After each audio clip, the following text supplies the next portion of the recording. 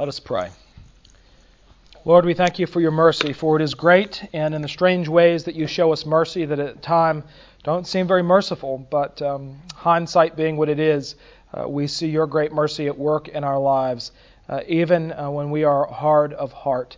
And so, Lord, we thank you that your grace extends to all. To whom you will be merciful to, you give mercy. In Jesus' name, amen. All right, we're continuing our series on unlikely converts. And last week we talked about Rahab the prostitute. We did not name our daughter Rahab. Somebody pointed out that because we're going to talk about Gomer the prostitute next week, that because we didn't know if it was a girl or a boy, Gomer would go either way. So Gomer was a good pick, but we settled for Jehoshaphat. So,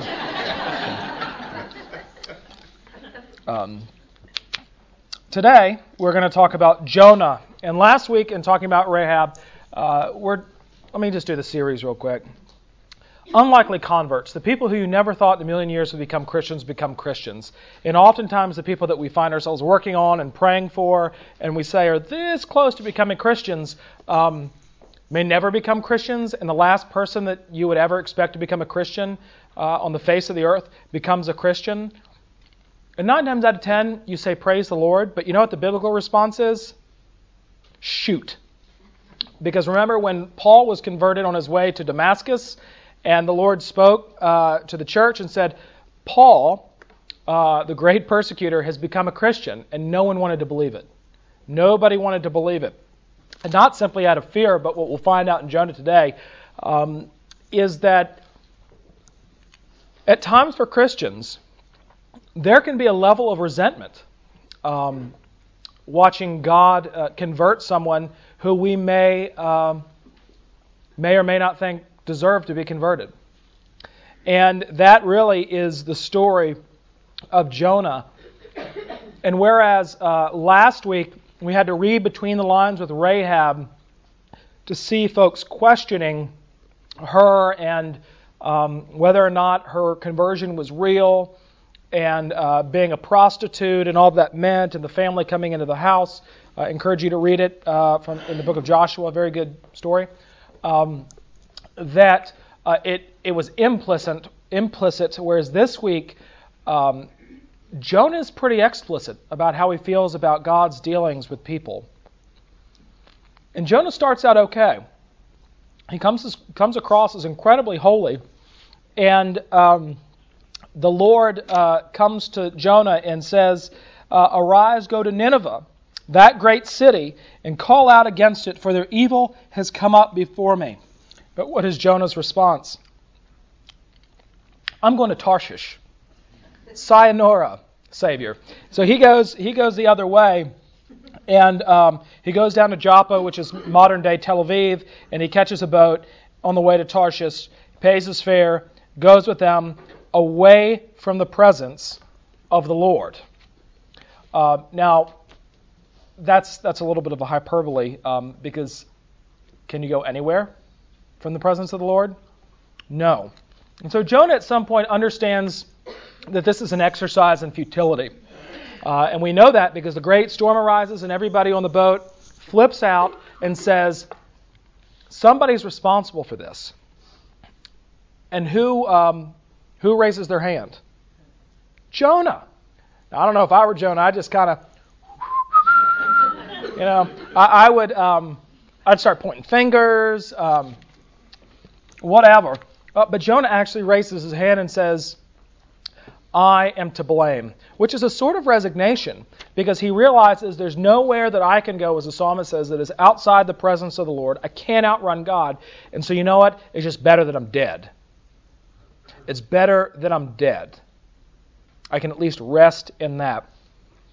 So it's a strange sort of suicide thing that Jonah is doing, and he just says, throw me over, and everything will be fine. And of course, the men don't hesitate. Actually, they do hesitate a little bit because they're worried about this guy who clearly has a death wish, and they've never experienced anyone saying, it's me. Throw me over. And they throw him overboard, and what happens? Everything goes back to normal. Sun comes out. They're able to put the water skis back on the back of the boat, like it's great. And I said, well, how about that? He was right. And while he's there in the ocean, the Mediterranean, ready to go ahead and die, God does what? Y'all remember this from VBS. What? Comes a great fish that swallows him up. And there he is in the belly of the whale. And if you've ever had the opportunity to be in the belly of a great fish, it gives you some perspective. And you have is time on your hands to think about things. And while he's there in the belly of the whale, he begins to pray. I called out to the Lord out of my distress, and he answered me. Out of the belly of Sheol I cried, and you heard my voice. For you cast me into the deep, into the heart of the seas, and the flood surrounded me. All your waves, your billows passed over me. Then I said, I am driven away from your sight, yet shall I again look upon your holy temple. The waters closed in over me to take my life. The deep surrounded me. Weeds were wrapped around my head. At the roots of the mountains I went down to the land, whose bars closed upon me forever. Yet you brought me up from my life from the pit. Okay, so what he's saying is he thought that God was giving him an out by letting himself do himself in. Right? He thought that God was somehow involved in that. And yet, just when he was ready to die, God intervenes, brought him up from the pit. O Lord my God, when my life was fainting away, I remembered the Lord, and my prayer came to you into your holy temple. Those who pay regard to vain idols forsake their hope of steadfast love. But I, with the voice of thanksgiving, will sacrifice to you. What I have vowed, I will pay. Salvation belongs to the Lord. And the Lord spoke to the fish, and it vomited Jonah out upon the land, the dry land. Praise the Lord. So, a couple things. Jonah's a faithful guy, although he's clearly heavy burdened. He's got a lot going on in his life, and the last thing he feels that he needs is to go off to Nineveh and preach repentance to these people. There's not an answer given as of yet why he won't go to Nineveh, which is actually a very big city, a population of about 120,000 people. And no explanation given except that he runs. He runs from what the Lord is calling him to do. And because he's a believer, he knows that there's futility in this, that he can't not only outrun the presence of God, but he can't outrun the purposes of God. Right? A lot of people I know feel like that life is like those choose-your-own-adventure books, right? Where you're on page 80 and it says, go to page 83 if you want to go into the cave. Go to page 97 if you turn and go the other way. And you go, of course you go to 83 because you want to know what's going to be in the cave, but you bookmark the 97, and it says you've been eaten by a bear. The end, right? You remember those books. And a lot of people think that about God, is if God here is God's plan, and if you're not on board with it, it thwarts everything. As if God is up in heaven and he sees Jonah get on the boat for Tarshish, God says, oh no, what do I do now? I didn't see this coming. Jonah, I need you. And a lot of it is in the church. A lot of people will say things like, we are God's hands and feet. There is some truth to that because God uses us to do his will. But on the other hand, it's not as if God needs us. He doesn't really need us. He's God. He can take care of things. And yet, in his mercy, he chooses to use us. And so, not only can you not run from the presence of God, you can't thwart God's plans. One of the things that you can rest easy in as a Christian is that no circumstance that you're involved in is irredeemable. Everything that you're involved in life, even when things go terribly wrong, and even when you've made a giant mistake, like getting on the boat to Tarshish, or thinking life would be better if I were dead, even God can redeem that. There's nothing that is beyond God's purview, and his arm, as the psalmist says, is never too short to save. And so I want to say that in the grand scheme of things, although there's some footnotes on this one, you can make mistakes, but you can't really make a mistake. You can make mistakes, but you can't really make a mistake. And so if God really wants you to do something, you're going to end up doing it, whether you like it or not. And God will go to some great lengths to make sure you do it, like getting you swallowed by a gigantic fish, whatever it is. And on the one hand, nobody wants to be in the belly of the whale. But on the other hand, Jonah getting swallowed by the fish was a great act of mercy. Right? God saved him, and his ark of refuge, last week we talked about the ark of refuge being a brothel, and this week's ark of refuge is the belly of the fish. Right? Again, God takes the unlikeliest and the strangest of things in order to rescue you. Remember when Andrew and everybody else had met Jesus, and they go, I always get it confused because Philip and Nathanael are in the story, but they go and they say, hey, we found the Savior, Jesus of Nazareth. And what's the response? Can anything good come out of Nazareth? Are you telling me that the only safe place in Jericho is in the brothel? But I'm a Christian. Are you telling me that God is, a belly of a whale? Is that my ark of refuge? Is that where I'm going to be safe? And while in that belly, Jonah gets some perspective, and this perspective is this. You win. You win. But what we find is that Jonah's heart was not quite converted to God's plan and purpose for his life. Because even though he gave this wonderful, great prayer, if my kids sat down at the dinner table or before they went to bed at night and prayed this, I would think, they're like super Christians, right? This is the most amazing prayer I've ever seen. This is biblical proportions, and job well done, Andrew and Lauren, and God has intervened in their life. Praise the Lord. But what we really find out is that this prayer means nothing. It's a total projection.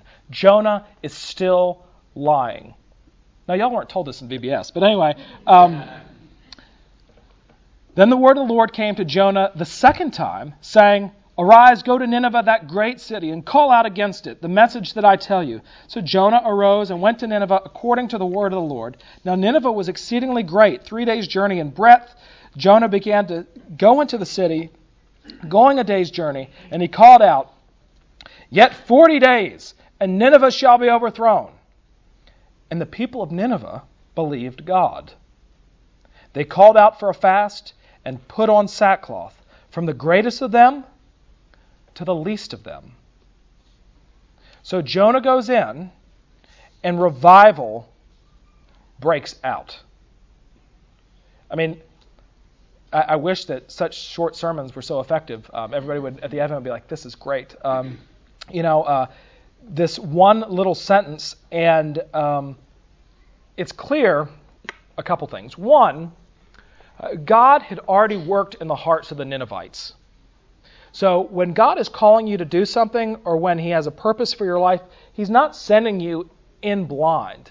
Right? God is not only with you, but He's before you. Right? He goes ahead of you as well.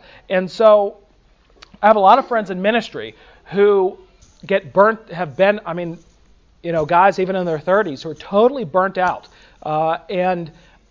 When you start to talk to them, why are you so burned out for ministry? And you get down to it, what they're burned out about is they say, I preach this message week in and week out, and nothing has changed. There's still the same complacent, unmotivated parishioners. Now, this is just Joe Warren I'm talking about. I'm just kidding. My preaching is not making any difference in their lives, and I just don't know what I can do to motivate them. This is pretty common amongst preachers, but it's also common in families, especially with children. I don't know what else to do. I don't know what else to do.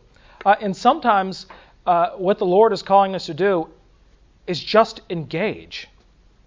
Just engage. Just trust Him and be with Him. Because here's the thing, is that the results of God's call and purpose on your life are honestly, again, not contingent upon you. They're not contingent upon you.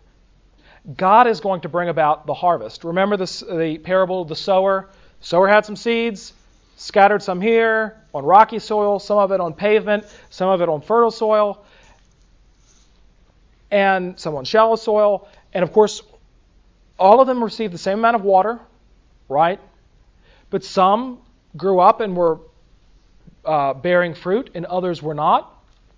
And that little parable says, look, you sow the word because that's what God has called you to do. God will use people and intervene in their lives to water it along the way. But ultimately, what brings about results is God, not you. Last week I mentioned Charles Finney, who was a revivalist in the 19th century, and he really felt that there was a way in which you could manipulate people in your preaching and in your worship to make them become Christians. And you may have seen this. I've seen this done in certain ways where it's just so emotional and so hyped up that, if a mosquito bit everybody in the church, it would fly away saying there's power in the blood. I mean, it's just one of those things. And, at the end, you give the altar call and everybody's ready to charge hell with a water pistol. And then a couple months goes by and it's kind of back to normal for most of the people there. That's the rocky soil where it sprouted up really quick, but it was never able to take root. And ultimately, it's God that is going to produce the results. Because what has to happen, and no one has been able to do this. If you can figure it out, you'll make a lot of money. Nobody's been able to figure out through coercion or even sweetness or any way to plow up the hard earth of the heart in human terms. No one's been able to figure out how to. I mean, you can soften somebody up a little bit, but I'm talking about deep, actual making your heart fertile so that God's word can take root. The only person that can plow up the hard heart of human beings is God. That's the only person that can do it. And Jonah knows this. Jonah knows this. So clearly what has happened is these people have not been converted because of Jonah's preaching, although that's what God used to convert them. But they've been converted because God had already acted and intervened. And one of the things, what we see next, let's just get to that. Even the king of Nineveh repents, and it's great and it's wonderful. And from a preacher's perspective, you would leave the city saying, that was a good mission. That was a pretty good mission. And yet, verse 1 in chapter 4, after this amazing revival, this is what the Bible says. But it displeased Jonah exceedingly, and he was angry. And he prayed to the Lord and said, O Lord, is not this what I said when I was yet in my country? That is why I make haste to flee to Tarshish. For I knew that you are a gracious God and merciful, slow to anger, and abounding in steadfast love, and relenting from disaster. Therefore now, O Lord, please take my life from me, for it is better for me to die than to live. And the Lord said, do you do well to be angry? What a funny prayer. I knew you were merciful. I knew you'd forgive them. Well, so take that, and now let's look back at what was really happening and all of those things. The reason why Jonah did not want to go to Nineveh, bless you, is because he knew that God could do it and would do it. So what Jonah's real issue is not trepidation or fear, but my man's got some real issues. And he has deep resentment toward God and God's grace. Because what he really feels is that, and he's already said it, right? Nineveh was a bad place. Right? It's like Las Vegas, but worse. Las Vegas without the casinos. And, it's really bad. And so Jonah is looking at Nineveh and saying, they don't deserve it. They don't deserve to be loved. They don't deserve to be forgiven. They don't deserve a second chance. They deserve to be wiped out. And I'm going to preach this message. And there's a part of me that hopes that they do get wiped out. So that makes the sermon even worse. Right? So it's not like Jonah was saying, my friends, repent, for the Lord's wrath will overwhelm you. Repent. He was saying, you know what? Y'all are jerks. You ought to repent, but I hope you don't, because I hope the Lord overwhelms you. Right? And it worked, right? It worked. And it works, and God does it. But here's the issue with Jonah resenting God's grace. This is not the only biblical illustration. Let me use two more, because a good parallel for this in the New Testament is the parable of the prodigal son. You know the story. There are two sons, one of which, the youngest, I don't think that's intentional to say it's the youngest. So the youngest son says to his father, Dad, I wish you were dead. I want the inheritance now that would come to me when you die. So if you could fork that over, that would be great. And the dad does it. The son goes away, and he spends all of his money on prostitutes and high living, and he gets a job working in a pigsty, and he thinks, how could a good Jewish boy fall so far? Here I am amongst the pigs, and the pigs, which I'm not even supposed to be around, have it better than I do. What I'll do is I'll go back and I'll hire myself out to my father. I'll apprentice to some skilled worker. I'll live with them in town, but I'll be on contract for my dad. And in order to get restored to the family, he would have to pay back the inheritance. And that was his sort of family reconciliation layaway plan. And so he's on his way back, and while he was still far off, the dad sees him, and what's the dad's response? He comes running off the porch, right? He goes headlong, fast as he can. He embraces the son, and the son starts his speech. Father, I have sinned against you and against heaven. And before he can get any farther, the father cuts him off and says, put on the robe, put a ring on his finger, sandals on his feet, kill the fattened calf. We're having a party. This son of mine, which was once dead, is now alive again. Now, up till now, who haven't we heard about? But now enters the picture big time. The older brother, right.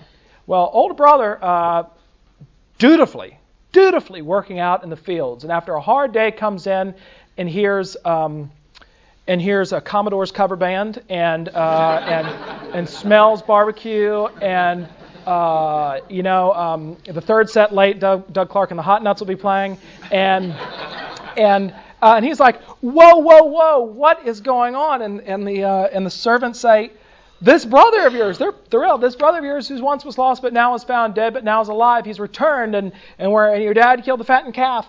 And big brother is ticked. He's ticked. Now, here's something funny. Where was big brother when little brother said, he clearly had not gotten much financial advice from a financial advisor, but he said, I want all this money and I want it now, and I'm going to Vegas.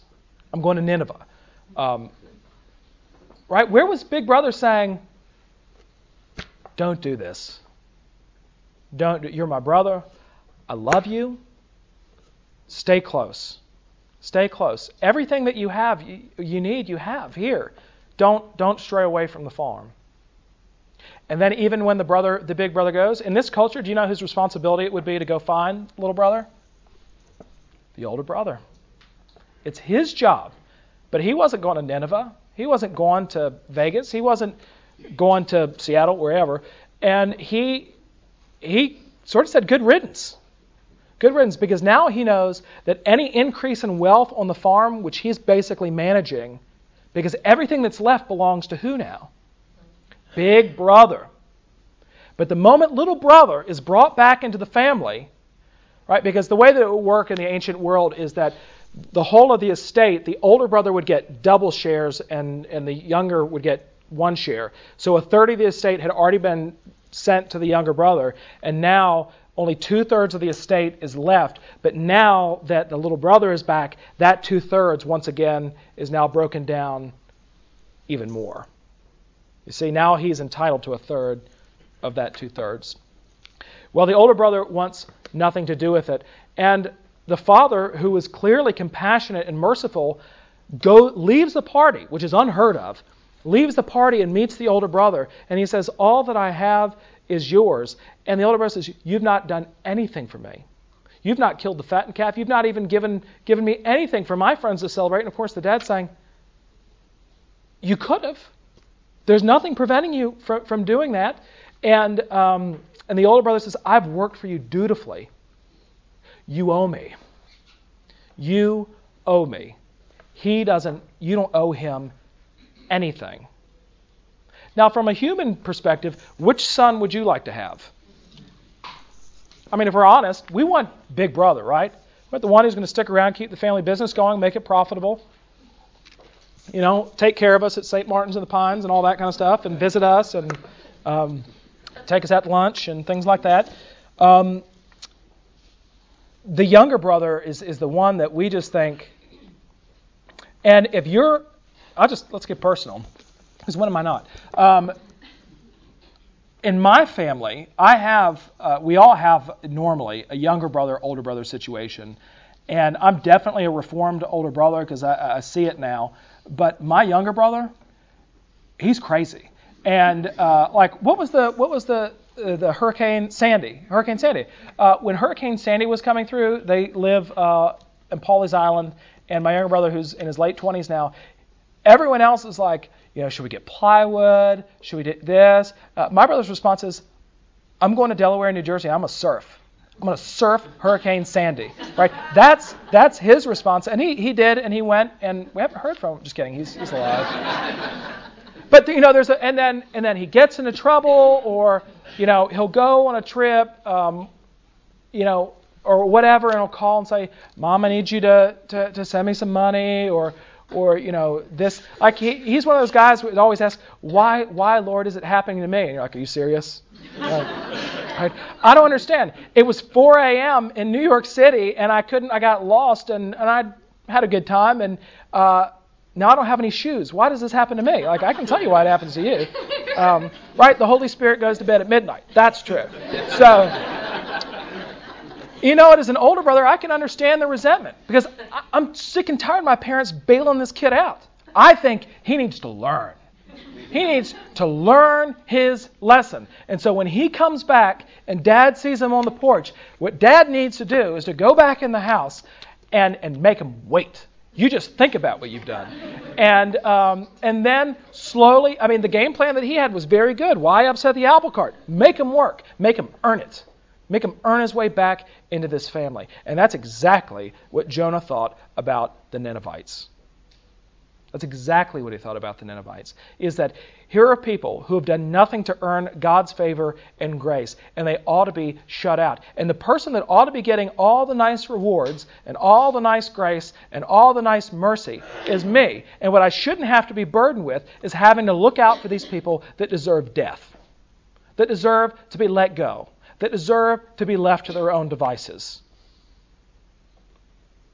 Well, Jesus tells this parable, but then he takes it a step further and actually has an encounter like this.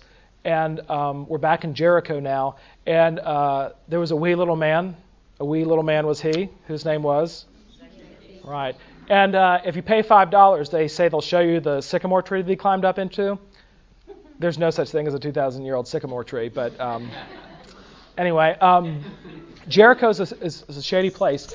But you go to Jericho, and Jesus is coming in, and the crowds it's so packed. And remember, the religious leaders greet him at the edge of Jerusalem as he's on his way up to Jerusalem. And Zacchaeus can't see, so he climbs up into the tree to see Jesus. And, I'm sure the leaders said, we have a lovely buffet brunch set up for you after you do whatever it is you want to do. And we've invited the mayor, the rabbis, the leaders of the Sadducees and the Pharisees. We've got them all here, and you're going to meet with the religious leadership of Jericho. And as they're walking through, he sees the worst person in Jericho, right? Zacchaeus, incredibly wealthy, but incredibly wealthy because he's cheated everybody. He's collected, because the thing about it is tax collectors back in the day, they were given sort of a base of what Rome required of them, but they always added stuff on top of it, and that was fine. They were allowed to do that. If you don't like it, you don't like Mountain Brook, move in the city, right? But some of it comes with its perks. So Zacchaeus was taxing Jericho rather highly. So even though he had all this money, he really didn't have any place to spend it, didn't have anyone to spend it on because he was despised. And no one's going to move out of the way so that he can see Jesus. And he climbs the sycamore tree, and Jesus sees him and says, Zacchaeus, come down out of that tree, for today I am going to eat at your house. Right? All of a sudden, the marching band runs into one another, and like the float goes out of control. It's like the end of that movie that I would never recommend called Animal House, and it's like all over the place, and everybody's just shocked. Zacchaeus, really? No. I'm probably saying, Jesus, that's really nice, but we've got plans for you. Not anybody but Zacchaeus. You know what? I've got people in my life. You've got people in your life who are Zacchaeuses that you'd rather just stay up in that tree. I was talking to someone the other day, and I said, I wonder about heaven because we're going to be with people we don't like. Think about it. I mean, there are believers that you'd rather not spend eternity with, but you will. Now, I can say that the beef between you will be gone because there's no sin in heaven, and there won't be those impediments between the two of you, or between you and all of them. But it doesn't make me feel that much better. It doesn't. And even though I would never articulate it and say, I want this person to burn in hell, I would probably not ever say that, but I would say I'd rather this person not be in heaven. It makes me hope for limbo, even though it doesn't exist, or some sort of Andrew Annex that can maybe put over here. So we all have little brothers, we all have Ninevites, we all have Zacchaeuses in our life that we'd rather not be bothered with, that we'd rather God not have mercy upon them, but we feel like we deserve mercy. We deserve grace that God owes us, but those others don't deserve it. And that's because the default mode of the human heart is to be blind to our own faults and yet incredibly aware of everybody else's. To be blind to our own faults, but to be incredibly aware of everybody else's. I'm learning this with my children. If somebody lies, they're liars. But if I catch Lily, my almost 4-year-old, in a lie, it's complicated. It's a lie, but it's not really a lie, right? But they're liars, but I'm just telling a little bit of a fib. And we're always in constant denial about the shape we're in. But if we stopped, as the older brother, we pray would have stopped, and the people in Jericho and even Jonah, what we find is that we, at one time, and some people still are, who have their act together, who are the older brother, who do all the right things, who might even be religious and have a lot of projection like Jonah and all this seeming holiness, but in fact are just as alienated from God and just as lost as the little brother, as the Ninevites, and as Zacchaeus. And so the message of Jonah is that God's mercy is not necessarily our job to decide who gets it, but God will have mercy on whom He has mercy. And praise God for that. Because if I was looking for God to give me grace because I earned it, I wouldn't get it. I wouldn't get it. And so what I find is that it turns out there's a little bit of Jonah in me at times, but you know what? Deep down inside, I know I'm a Ninevite that cries out for mercy and wants and desires to hear about this grace that has no strings attached, but that I would turn to the Lord Jesus and be saved. And so for me, I pray against being a Jonah, and that God would continue to change and plow up my hard heart, which is hard toward Ninevites and younger brothers and Zacchaeuses in the world. But it turns out that's who God loves. Flannery O'Connor said something interesting once, just one thing. Flannery O'Connor said something interesting once, which was, if you want to avoid Jesus, avoid sinning. If you want to avoid Jesus, avoid sinning. Now, most people think the opposite is true, but in fact, Jesus is in the business of saving sinners. Not the righteous, not the well, but those who are ill. He has come to seek and save those who are lost. Questions, comments, concerns? What does the story say about free will? What does the story say about free will? Well, I think the story does. It says something. What does it say about free will? It says something about individual responsibility, right? Jonah couldn't just throw up his. The joke around our house growing up is, what did the Presbyterian say when he fell down the steps? Glad I got that one over with. Some of you who grew up Presbyterian know that joke. So it's not as if there's not individual responsibility. Jonah was still on the hook for what God called him to do, right? Because that's the means by which God works. But it's not as if God's will can be thwarted by our will. Right? That can't be done. And if you're a Christian, you've felt this before. You've felt it deep down inside when you're kind of going this way and the Holy Spirit gets hold of you. And the prayer is that you don't get too far away. But again, God will go to some great lengths to... but the thing is a lot of Christians will say things like, the devil's attacking me. Now, that might be true.